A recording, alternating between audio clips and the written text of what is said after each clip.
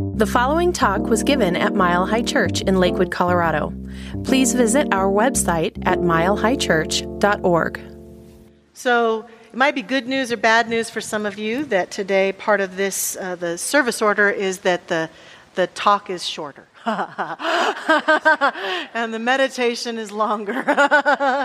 And that's good because meditation and inner reflection allows us to, as I said earlier, a powerful deepening. And so the heart of this Christmas is in you and me.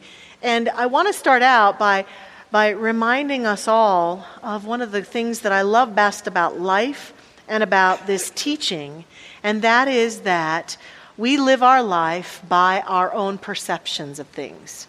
And so whether this is a holiday season that you celebrate Christmas, or you celebrate the solstice, or you celebrate Hanukkah, or you celebrate the end of the year Kwanzaa or New Year's, or you don't want to do any of it, or you're having a great time, or you're having a hard time, or this year's been a tough year and so it feels different, or you've lost a loved one and it feels different. All of that is very real for us.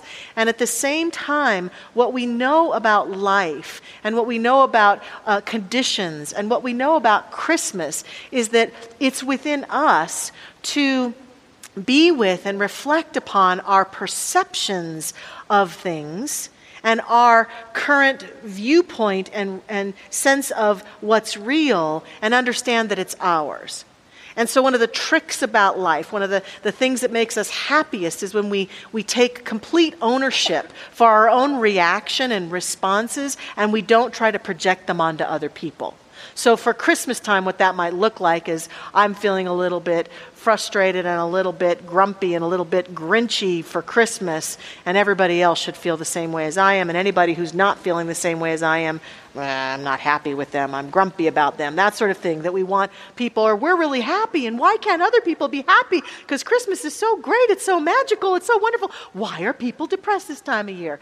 And so all of it, the bottom line is it is what we make it. So if it is what we make it, it's important for us with anything in life, and especially a big holiday where so much is going on, for us to take time to reflect upon it and to be with it as we are and as it currently feels to us, and to assess it and to contemplate it and to deepen into it, and to not miss the opportunity for growth and deepening and an engagement with the inner spirit that's available to us in everything, in every condition, in every situation.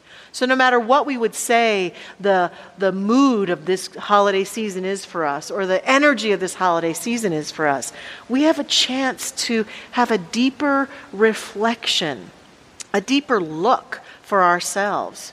One of my favorite things that great teacher Byron Katie said that impacts me a lot and causes me to really pay attention in my relationships is she said, nobody ever really knows anybody else. All we really know is our perception of them, right? We never can know them. And that's why there are some people that we don't understand it, because everyone seems to love them and we don't really like them very much, and we don't understand how do so many people love them. And we think it's about them when it's really most likely about our perception of them. And we're constantly projecting our perception of one another, and it is in the relationships where we're willing to own that and look at that and evolve that there can become even greater love and connection and joy. And I would say that this is not only true of people, it's true of things like holidays, times of the year. It's an opportunity to look at, what am I projecting onto this Christmas? What am I projecting onto this holiday season? What am I believing to be true about me within it and about what's going on around me? And how could I grow and deepen into whatever it is I'm currently believing, such that this is a spiritually charged, growing, magnificent time for me? Something that really takes me into a deepened sense of myself. For me, the way that I tend to do that is I tend to look at the holiday season kind of like a dream interpretation. That's what Byron Katie's saying, is that the dream interpreters will say when you have a dream, every element of the dream is some reflection of your own consciousness, your own beliefs, your own ideas, your own image of yourself. And so that's how interpretation takes place. And I would say that's true of life. Everything is a reflection of what's going on with us. It's neither good, bad, or indifferent. We are the ones who make it so. And so I go in to this holiday season usually with an invitation to look at the characters, the main characters that are in the story of Christmas, and take a look at my perception of them and see if there's some way that my perception of them has evolved or could evolve to deepen me into the heart of Christmas. I have a very good friend. She's a minister in our teaching and a former nun. Her name is Reverend Dr. Kathleen Lenover. She's a very pure-hearted, sweet lady. And when she wants to express exasperation, she'll usually say, well, Jesus, Mary, and Joseph. Pretty. And so I find it that as I've been working on this message today, it's Jesus, Mary, and Joseph for me. I'm doing a little bit different order than Kathleen says it. I'm doing Joseph, Jesus, and Mary today. But I'm inviting us into what you might call a metaphysical interpretation, interpretation from me as a way to possibly say, well, here are some things to think about with this holiday, and here's how we might actually do this with the characters, with the story. And it's interesting because the story itself is an ancient story that's been depicted in the Gospels and has been grabbed onto by spiritual people. And I wanted to do this beautiful candle celebration because I wanted to rise us all up out of that stuff, out of our own sense of this tradition is the best tradition, or that tradition is the best tradition, or they really got it right. And out of that into a bigger picture, to rise up out of our own belief systems, from a faith standpoint, even from a biblical standpoint, because the Gospels, the four Gospels that tell us the story of Jesus, often don't even agree with one another. And, one thing that if you look at the Gospels, we've also augmented the story over the years quite profoundly, like there was not a little drummer boy in the Gospels. I know. Shocking, right, Ken? Not. And a lot of the animals that are depicted in the nativity scene, they're not even named in the Gospels. So we're making stuff up all the time, individually and collectively.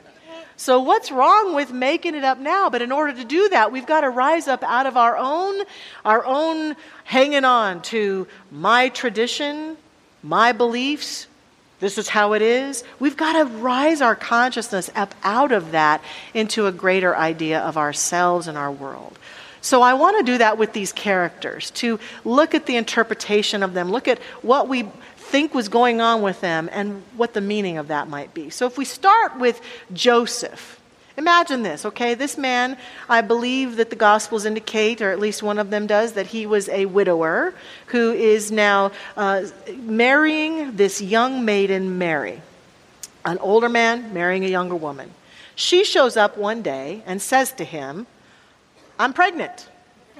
And they haven't been together physically at all, sexually. And she says, God's the father. Sounds like one of those afternoon talk shows where they try to figure out who the baby daddy is, right? Demand genetic testing or something. But Joseph, to his credit, in the Gospels, says, okay, and marries her anyway. And somehow has faith in her story, faith in her belief that an angel has predicted that they are to be the parents of a very special child, and moves forward in the process. Some of the stories that are not included in the Gospels, and I'm going to talk about that a couple times here, because there were stories that were written at that time that those who put the Gospels together said, well, we're not going to include those. Talk about how his friends tried to talk him out of it, and they thought something was up. I mean, just imagine from a human standpoint, the leap of faith one has to have in order to marry this girl who says that she is carrying the Son of God. And how that translates to you and me is that there's a part of us, I think, that is deeply skeptical about our own magnificence, deeply skeptical about the light that we carry, deeply skeptical about what it is that's possible for us to birth into the world. And that shows up in our constant stories of unworthiness, our sometimes unwillingness to step out and take risks and move forward in the direction of our deepest desires, and even at times a deep part of us that says, this is what I must do. And the human part going, I'm not going to do that. No. Who am I to do that? But Joseph said, okay. And despite conditions of the world, the other thing I think Joseph represents is the part of us that's willing to set aside our logic at times for the sake of miracles. I certainly know that there have been times in my life and in the life of people that I have walked through this experience with where something happened that just defies logic. How did that occur? Where did that come from? How did that get here? What does that mean? And we want to explain it. We want to figure it out. But there is this mystical, magical aspect of life that Joseph calls us into that says, trust. Trust. Step forward in faith. And he did. And he married the girl. And he took care of her. And he allowed that child to be his own. And so then we go on to Jesus, who is the babe. You'll find, of course, in our teaching, and if you come to our candlelights, which we hope you certainly will, that we believe in this teaching that Jesus was a great way shower, birthed into this world, and as he grew older, became a minister who awakened humanity to its spiritual magnificence through his words, through his stories, through his deeds, through his healings. We believe in this great way shower, and we believe that, as our founder said, he was not the great exception, but was the great example. And that the Gospels tell us time and time again of Jesus pointing to us and saying, I'm not that special. You are that which I am too. The kingdom of heaven is within you, and that you can do all that I do and more. And that the great deepened theme of life and even of Christmas is, will you birth the light that is shining through you? It's already there. Will you birth it? Will you let it have its way through you? What is in the way? And it might be some of the things we were talking about with Joseph, beliefs or ideas or stories about why this can't be a magnificent Christmas because blah, blah, blah, blah, blah, whatever it might be. But deep inside each one of us, no matter what's occurred this year, no matter what's occurred in your life, no matter what's occurred in this holiday season, no matter whether you're going to be alone or you're going to be with your favorite people on the whole planet, it doesn't matter. The conditions don't matter because the birth is seeking expression through us.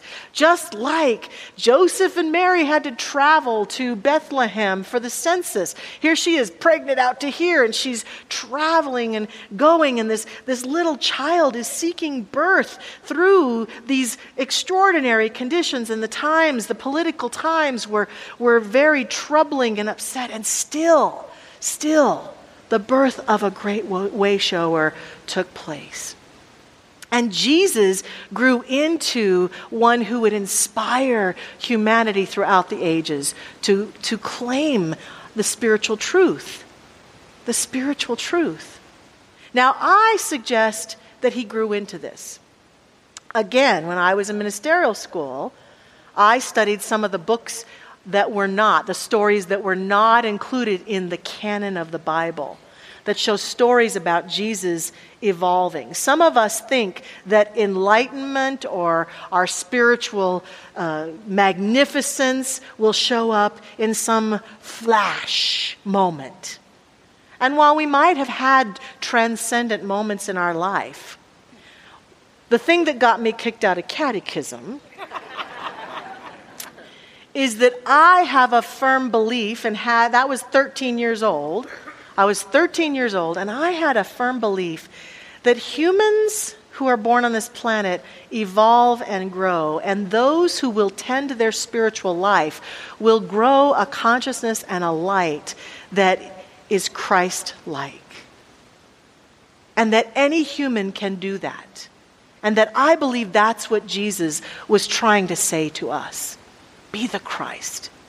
He was a Christ. Christ in the Greek word means anointed one, Christos, anointed one. He never claimed to be the one and only Christ. There have been many before him and many since him.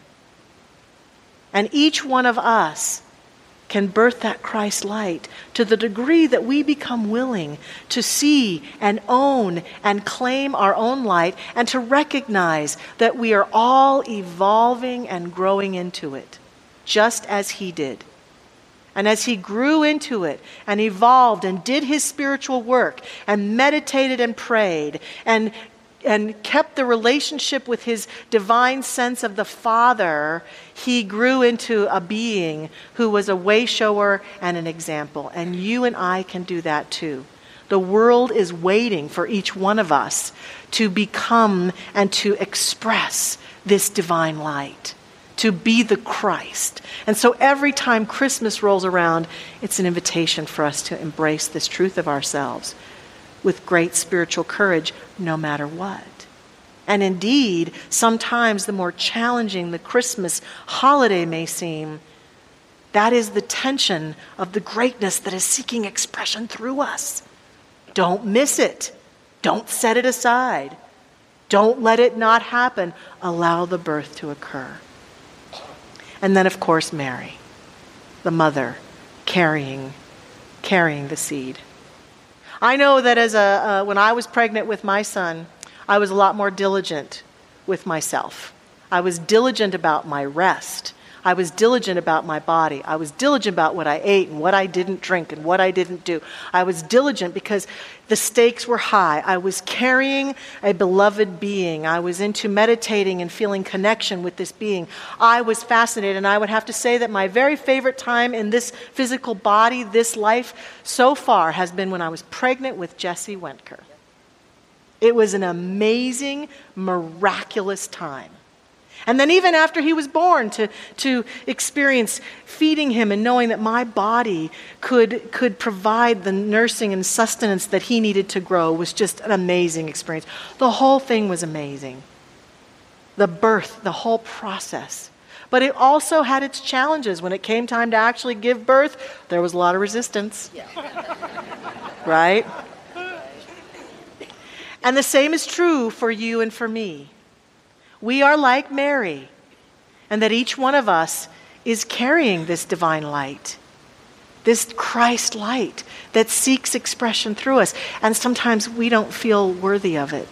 We don't feel enough. It's almost like it feels as though sometimes the more we hear about and can sense the greatness of the light that lives within us, sometimes that greatness can feel like a burden. And we want to set it aside. We want to push it aside. We want to tell ourselves that it doesn't matter. Christmas isn't important. The holidays aren't important. It's gotten too commercial. I don't have anybody with me. There's nothing going on. It's too this, it's too that. But all the while, like Mary, we wander through those conditions, and the birth is seeking experience through us, and the resistance are the birth pangs. And at some point, there comes a point, and it could be this Christmas where we say, yeah, I'm willing. I'm willing to be the light. I'm willing to shine the light. The Christ light is born in me. And that is Christmas. And that is the heart of Christmas. Our service today is designed to say, let's prepare the way. Thank you for listening to the Mile High Church podcast. This podcast is made possible by the generous contributions from listeners like you. If you'd like to make a donation, visit us at milehighchurch.org.